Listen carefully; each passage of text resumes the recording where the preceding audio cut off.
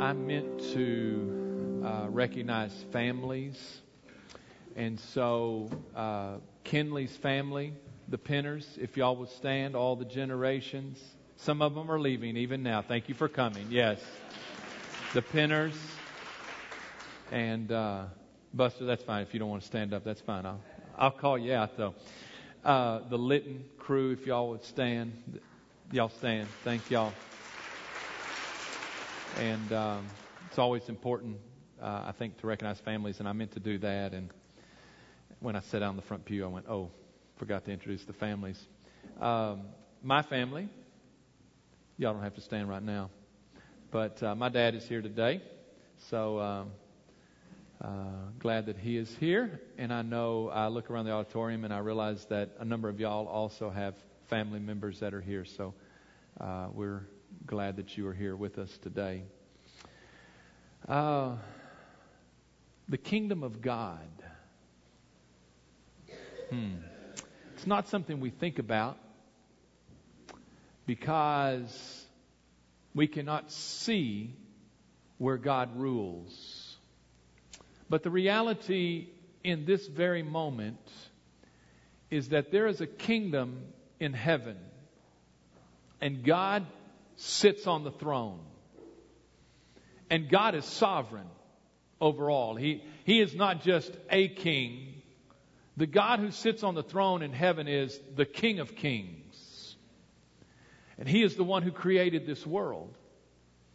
And y'all know in the second chapter of the Bible, though, this world went into rebellion against God.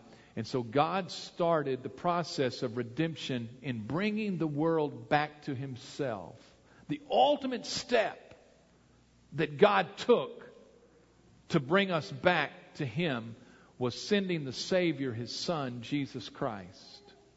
Think about this with me. Jesus left the kingdom of heaven and He came to this earth, the place that was in rebellion against God. And Jesus is born of a virgin, is raised, and when He is 30 years of age, Jesus begins His ministry. Do you remember in the gospel accounts what Jesus' message was when He started His ministry? Jesus' simple message in these words, He said, "Repent, for the kingdom of heaven is, or the kingdom of God or heaven is at hand." I don't know what you think about when you hear that phrase, the kingdom of God is at hand. But the phrase that comes to my mind, if we were to put it just in the vernacular of our day, Jesus was saying, God is coming to take over. He's coming to take over. In fact, that's why the Son came. He was coming to take back what was His. God came to take over. That's what it means. So when we talk about the kingdom of God, we talk about His rule, His sovereignty, His power, that He is over all. And this world is living in rebellion against Him. And God said, I sent my Son that I might come and I might take over. I might take back what was mine. In fact, what did Jesus teach His followers to pray? Your kingdom come. Or, I'm sorry, He said, our followers don't know. Your kingdom come. Let it be on earth as it is in heaven. I'm sorry, I was just trying to go through the scriptures in my head. I still butchered it. Our Father which art in heaven, hallowed be thy name. Thy kingdom come, thy will be done on earth as it is in heaven. Sorry, just had a moment there. Let it be on earth as it is in heaven. God, you are sovereign over all. You reign. You are on the throne. There is no question who is in charge. May it be on your earth that you created in the same way it is in heaven. And so He sent His Son. And God's plan was that He would conquer, occupy, and control. Conquer, occupy, and control. And for many of us in this room, when we heard the gospel message at some point in our life, our hearts were drawn to Him. And what did we do? We surrendered the sovereignty of our life because our hearts were in rebellion against Him. We were part of the rebellion. I chose. I don't want to live under His kingdom, His rules. I want to do my own thing. But there came a point when I heard the gospel message from many of us in this room that I surrendered my heart and I said, I can't make it without Him. And so I will surrender the sovereignty of my life. And I will step off of the throne of my heart and I will let Jesus step and sit and reign in my heart. And you know what we became? We became a part of a movement for God to take over this world, to take the world back for Himself. We became a part of the kingdom of God or the kingdom of heaven. We became citizens of that kingdom. And we will spend our years living out that reality. Living as a citizen of the kingdom of God while we live on this earth. Someday, when we die, He will take us to the capital city, heaven itself. And the Bible says that we will live with Him forever and ever and ever. In the first century, the Roman Empire was the kingdom. And they also, as I have described, had conquered, occupied, and controlled much of the ancient world. Probably most of us are not versed in the history of the first century in which Jesus came and the early church grew. But the Roman Empire was not so much a country as we think of a country today. Rome was a city-state. In fact, it's named for the city, Rome. And there was a Caesar there. In fact, what the citizens were called to say was that Caesar is Lord. They had surrendered their sovereignty to Caesar, who was considered a god.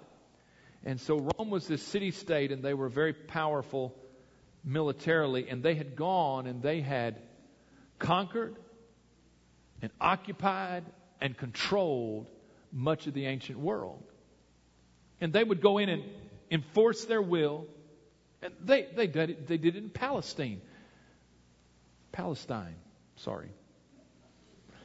I'm having a morning this morning. Not the city in East Texas, the country over across the sea. Palestine. And they took over. And they controlled it. They occupied it. There were military forces that were there, and there's stories in the Bible that we hear of this. They ruled over it. And they would allow those people in those countries to have a certain amount of freedom and could do their things to a point. But then they would enforce their will. They conquered, occupied, and controlled many places. There were exceptions to that, though, which brings us to this morning. The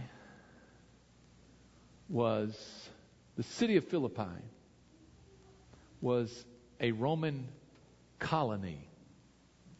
It was different than the places that the Romans went in and just conquered and occupied and controlled. In fact, the Caesars would set up these colonies, and they would allow the retired military to go in there and stay there. It was a part of their pension plan. They were Roman colonies, and they were scattered across the empire. And as I described weeks ago when we started this series, that these colonies mimicked the culture of Rome. They were little Romes. And if you were here for that sermon, I talked about, you can go to New York City, which about 50 of our people are there right now having church, I'm sure. The high steppers are all there. You can go to Little Italy in New York City. You can go to Chinatown in San Francisco. Some of us have been to West Philadelphia, and there's a little West Africa there on Woodland Avenue. In fact, they dress West African. They have the same food. They're selling the same stuff in their store that they sell over there. It's a little. So Philippi was a little Rome. And what I mean by that, they mimicked the culture of Rome, even though Rome was hundreds of miles away. They dressed like the Romans. They spoke Latin, which was the Roman language. I'm sure they ate Roman food. I don't know. It was Italy. Maybe it was pizzas and stuff like that, I don't know. Architecture. They built their buildings to look like Rome. They had a Roman form of government. Their customs and their religion, their holidays and their gods were Roman. They were a little Rome. They mimicked that culture, and the people in Philippi were Roman citizens. So think about this. When the army came in and took over Palestine, they still became, the Jewish people were still citizens of Israel in their particular country, but in the colonies, those people were Roman citizens. It's as if, I don't know, someplace overseas that the United States took over and formed a colony, and those people were American citizens. Let me just tell you, one of the places we know in Guinea is the U.S. Embassy. And I don't mean to frighten anybody here, but if it breaks out, you better know how to find your way to the U.S. Embassy.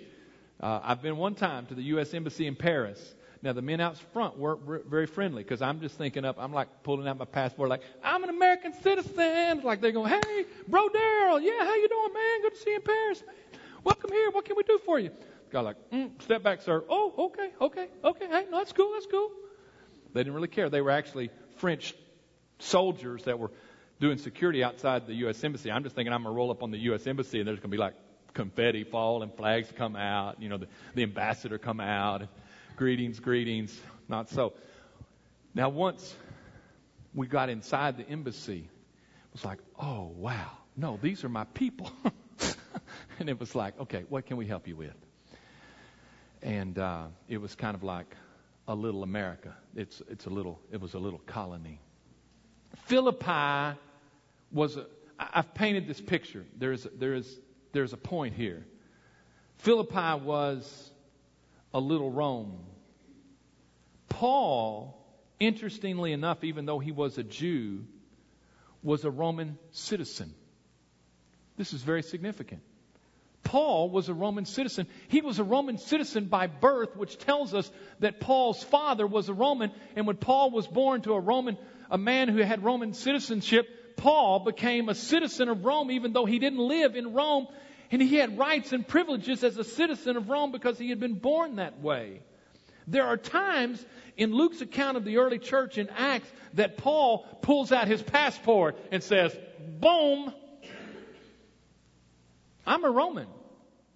One of these in Acts 22, let me go through these quickly. Acts 22, verse 24. He's arrested in Jerusalem. And it says, and the commander ordered him to be brought into the barracks and said that he should be examined under scourging so that he might know why they shouted so against him. And as they bound him with tongs, Paul said to the centurion who stood by, Is it lawful for you to scourge a man who is a Roman and uncondemned?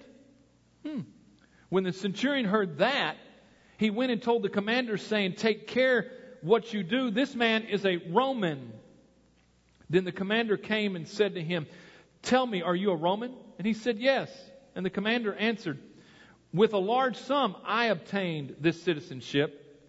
And Paul said, "But I was born a citizen."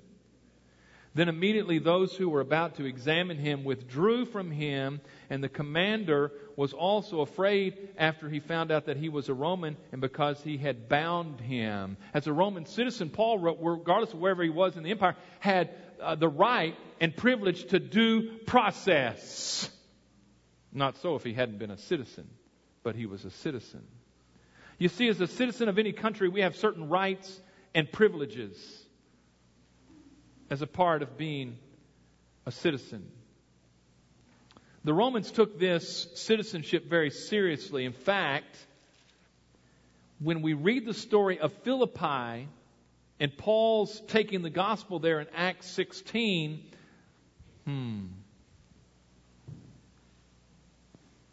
Paul goes.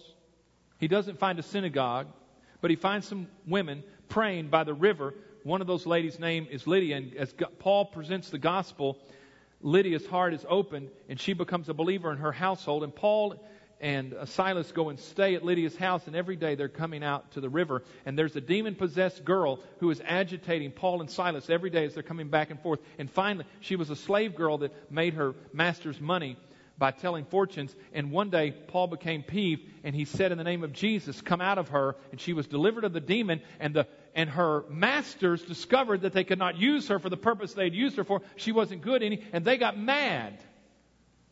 And they brought them, and it says in Acts 16:20, and they brought them to the magistrates and said, "These men, being Jews, exceedingly trouble our city." Here it is. "And they teach customs which are not lawful for us, being Romans, to receive or observe."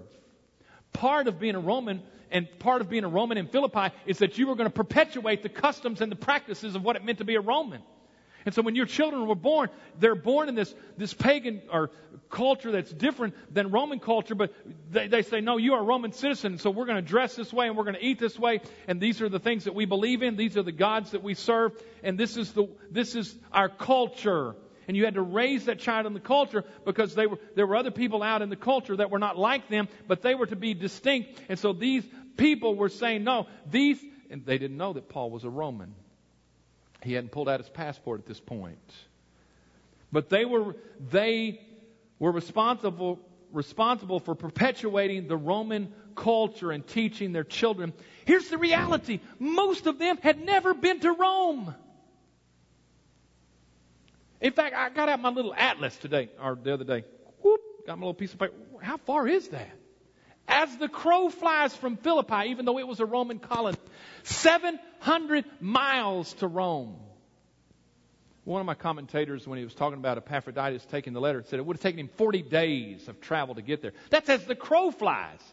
It's not that there was a road. In fact, the Adriatic Sea is in between them. You had to go around the Adriatic Sea, either take a boat. I don't know how they went to Rome. It was a long ways. My sense is most of these people in Philippi, even though they were Roman citizens, had never been to Rome. They'd never seen it with their eyes. They'd only heard the stories. But they perpetuated the Roman culture. It's interesting, at the end of the story of Paul at Philippi, after they had thrown him in jail, they had beaten him and Silas. And you know the story of at midnight they're praising God, and the earthquake comes, and God uses that for the Philippian jailer to be saved in his household. And they're taken to the Philippian jailer's house, and they bandage their wounds, and they baptize the jailer in his house, and then they're returned to jail. And this is what it says at the end of the story in Acts 16. "And when it was day, the magistrates sent the officers saying, 'Let these men go.'" It's kind of like, we beat them, we threw them in jail at night, and they'll sober up and they'll understand what they need to do. So the keeper of the prison reported these words to Paul, saying, "The magistrates have sent to let you go. Now therefore depart and go in peace." But Paul said to them, "They have beaten us openly, uncondemned Romans, and have thrown us into prison. And now Do they put us out secretly? In my family, we would call this the spirit of Daryl Smith, just kind of welled up, a little sarcastic and a little, now you just want us to go quietly, huh? You forgot to ask whether I was a Roman citizen or not. Now who's got egg on their face? Whatever that means. No, indeed, let them come themselves and get us out. Send them here. And the officers told these words to the magistrates, and they were afraid when they heard that they were Romans. Then they came and pleaded with them and brought them out and asked them to depart from the city. So they went out of the prison and entered the house of Lydia. And when they had seen the brethren, they encouraged them and departed. Paul pulls out his citizenship because citizenship has certain rights and privileges. And so we come to our verses in the book of Philippians this morning as Paul is in Rome. The reason he's in Rome in prison is because they were about to kill him in Palestine. And he said, I'm a Roman citizen and I appeal to Caesar. And so there's a whole chapters of Paul getting to Rome. Paul is in prison in Rome. Rome, the city-state. Philippi, the colony. Now, let me just assure you, even though I'm reading my scripture right now, I know we're having chili at noon. I really do.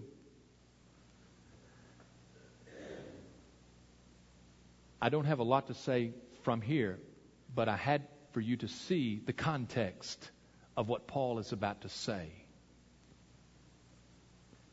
And so in Philippians 3,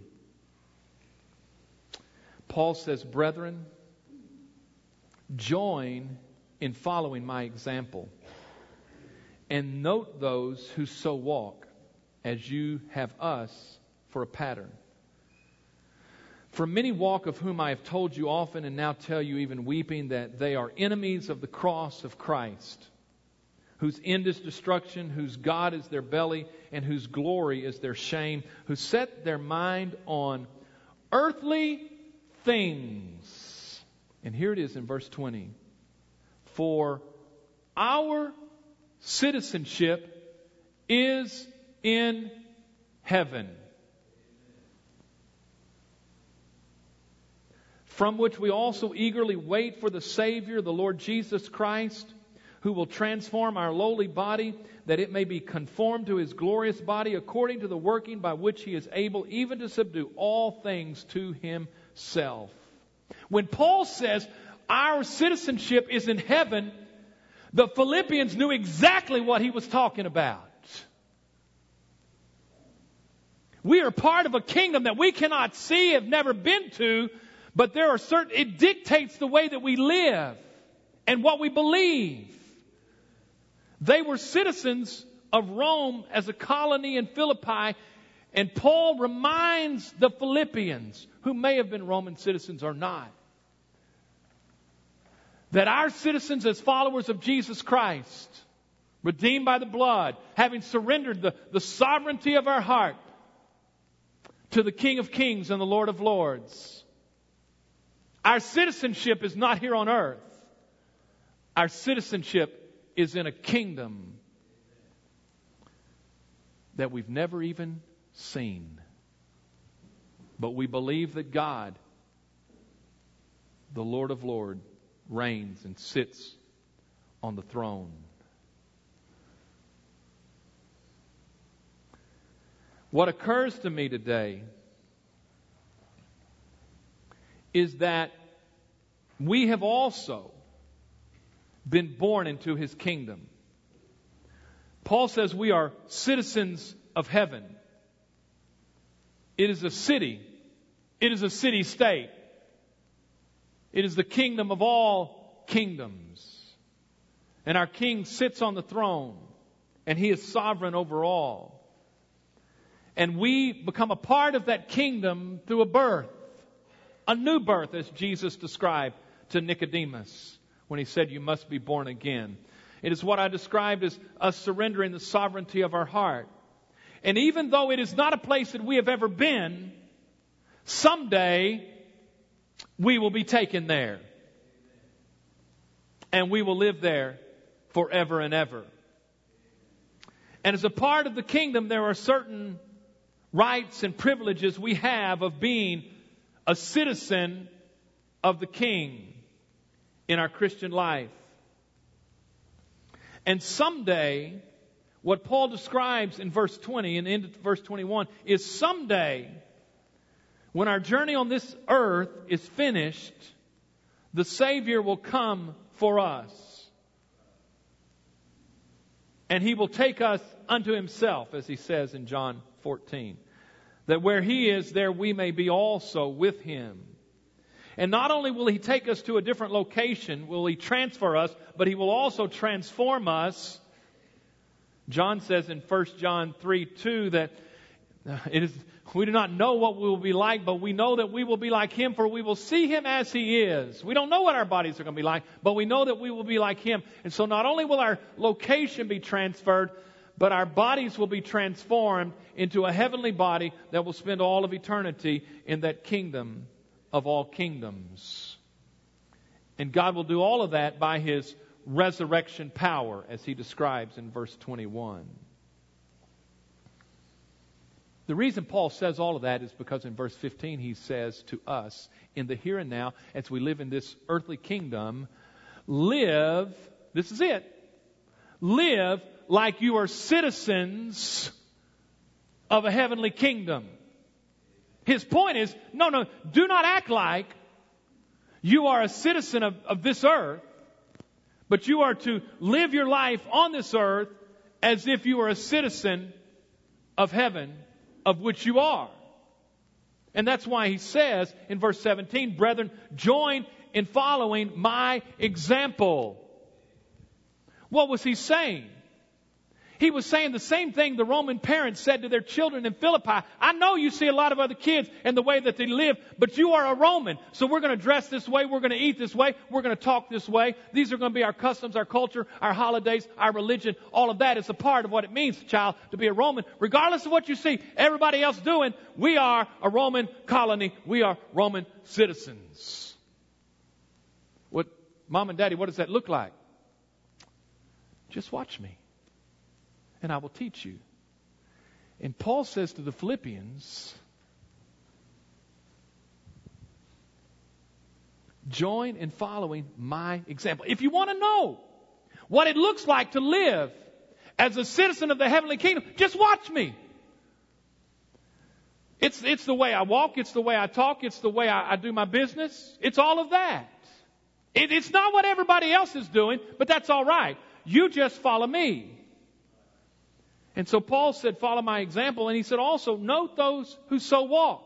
There's others that are walking, living the same life. Just watch them. And he says, as you have us for a pattern. Now he also says in verse 18 and 19, he said, there are those who claim to be citizens of that kingdom, but their lives do not demonstrate that. They're living like everybody else. So he says in verse 18, for many walk, of whom I have told you often, and now tell you even weeping, that they are enemies of the cross of Christ, whose end is destruction, whose God is their belly, and whose glory is in their shame, who set their mind on earthly things. They say that they are a citizen of the kingdom of heaven, but they live like everybody on earth. And so Paul says not only watch those who walk according to their citizenship in heaven, but also watch those who claim to be Christians but do not walk the walk. Live like a citizen of heaven. In fact, when Paul says in verse 17, join in following my example, literally that Greek word example is the word mimic. It's the word mimic. Follow my mimic. You just mimic me. And you know the reality is in our Christian life, we need visible or visual examples. We need people who are walking the walk and talking the talk. We need models to follow. Because we live in a world that most of our examples are not walking that walk. And Paul says, just watch. And see who's living it as a citizen of heaven and live it out.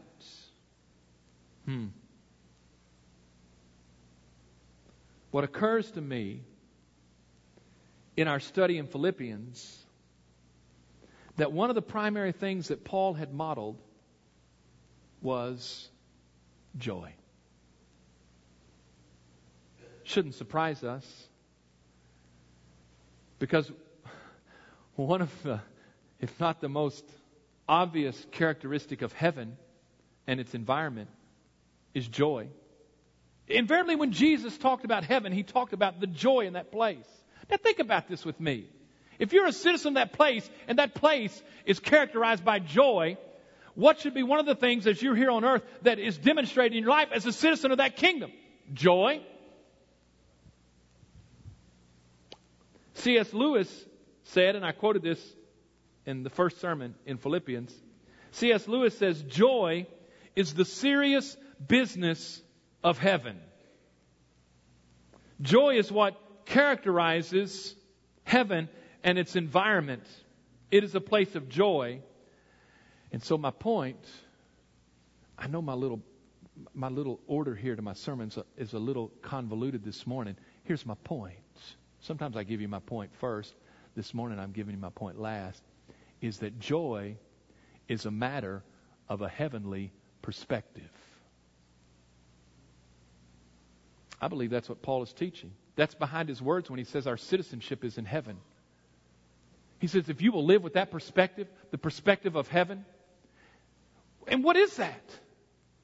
That we have a God who sits on the throne and reigns. And we look so many times for our happiness in this world at the circumstances of this earth.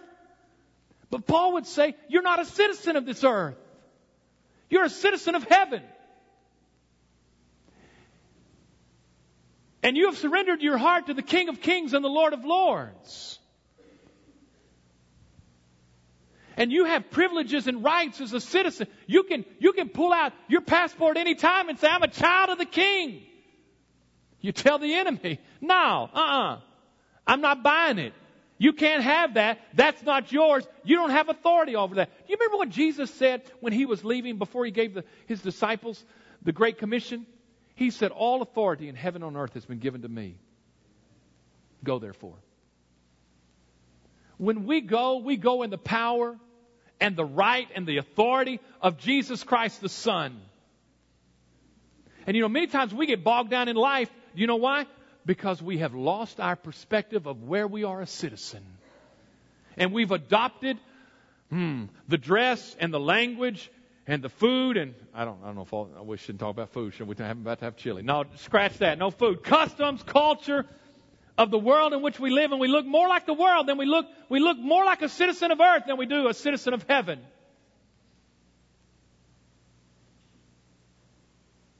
Joy is a matter of a heavenly perspective. If we are a citizen of heaven and we are living that out, one of the primary indicators will be joy. You can use it as a barometer in your life today.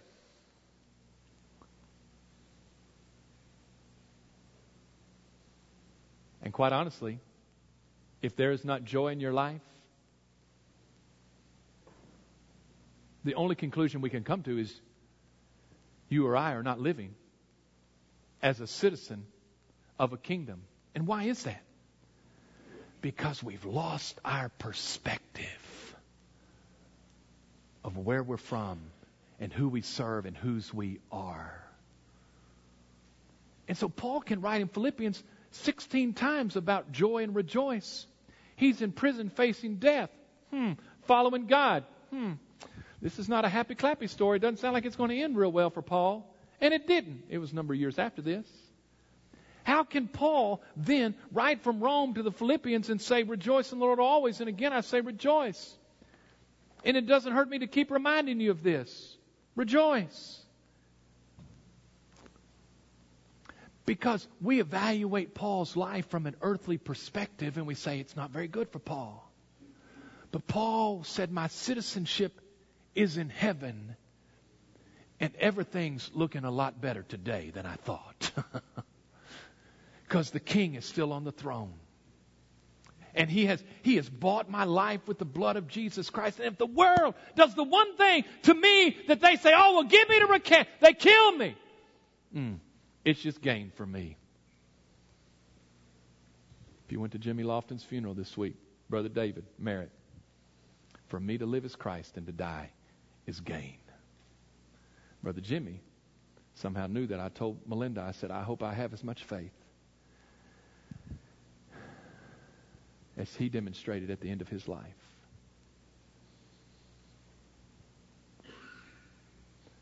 For me to live as Christ and to die is gain. If the world does the one thing to me that they say, oh, will get me to turn from Christ, it'll be the very thing that ushers me into the capital city of where I'm a citizen, heaven. I would say to you, if you take inventory of your life today and you don't see the joy, then first there's something wrong. And secondly, what I'm going to tell you is that joy is a matter of a heavenly perspective. You've lost your perspective. Your eyes, as Paul said, are set on earthly things. But our citizenship is in heaven. If you would stand with me this morning. As Brother Shane comes, I want to pray. The altar is open this morning. Byron and I will be at the front. I don't know, maybe it's a matter in the midst of your life, and it's very applicable to this week of Thanksgiving. Maybe you've lost your perspective. And my life on earth may be good, it may be bad for you. But Jesus Christ is the same yesterday, today, and forever, and God still sits on the throne and still in control. And so, Father, today I pray that as we surrender our hearts to you anew, and Father, maybe even if we repent of saying, you know what, I've set my mind and my eyes on the things of this world. And Father, I pray today that as we take that step and as we surrender our hearts anew, that you'd give us a fresh perspective of eternity today in heaven, and of a kingdom that will never be shaken, will never be destroyed, and will never end. And so remind us who we are, whose we are, that our lives are in your hand, and no one will ever snatch us out. And Father, I pray that you'd help us to live in joy in the midst of the world, and our world would look at us and would realize that we are not from here.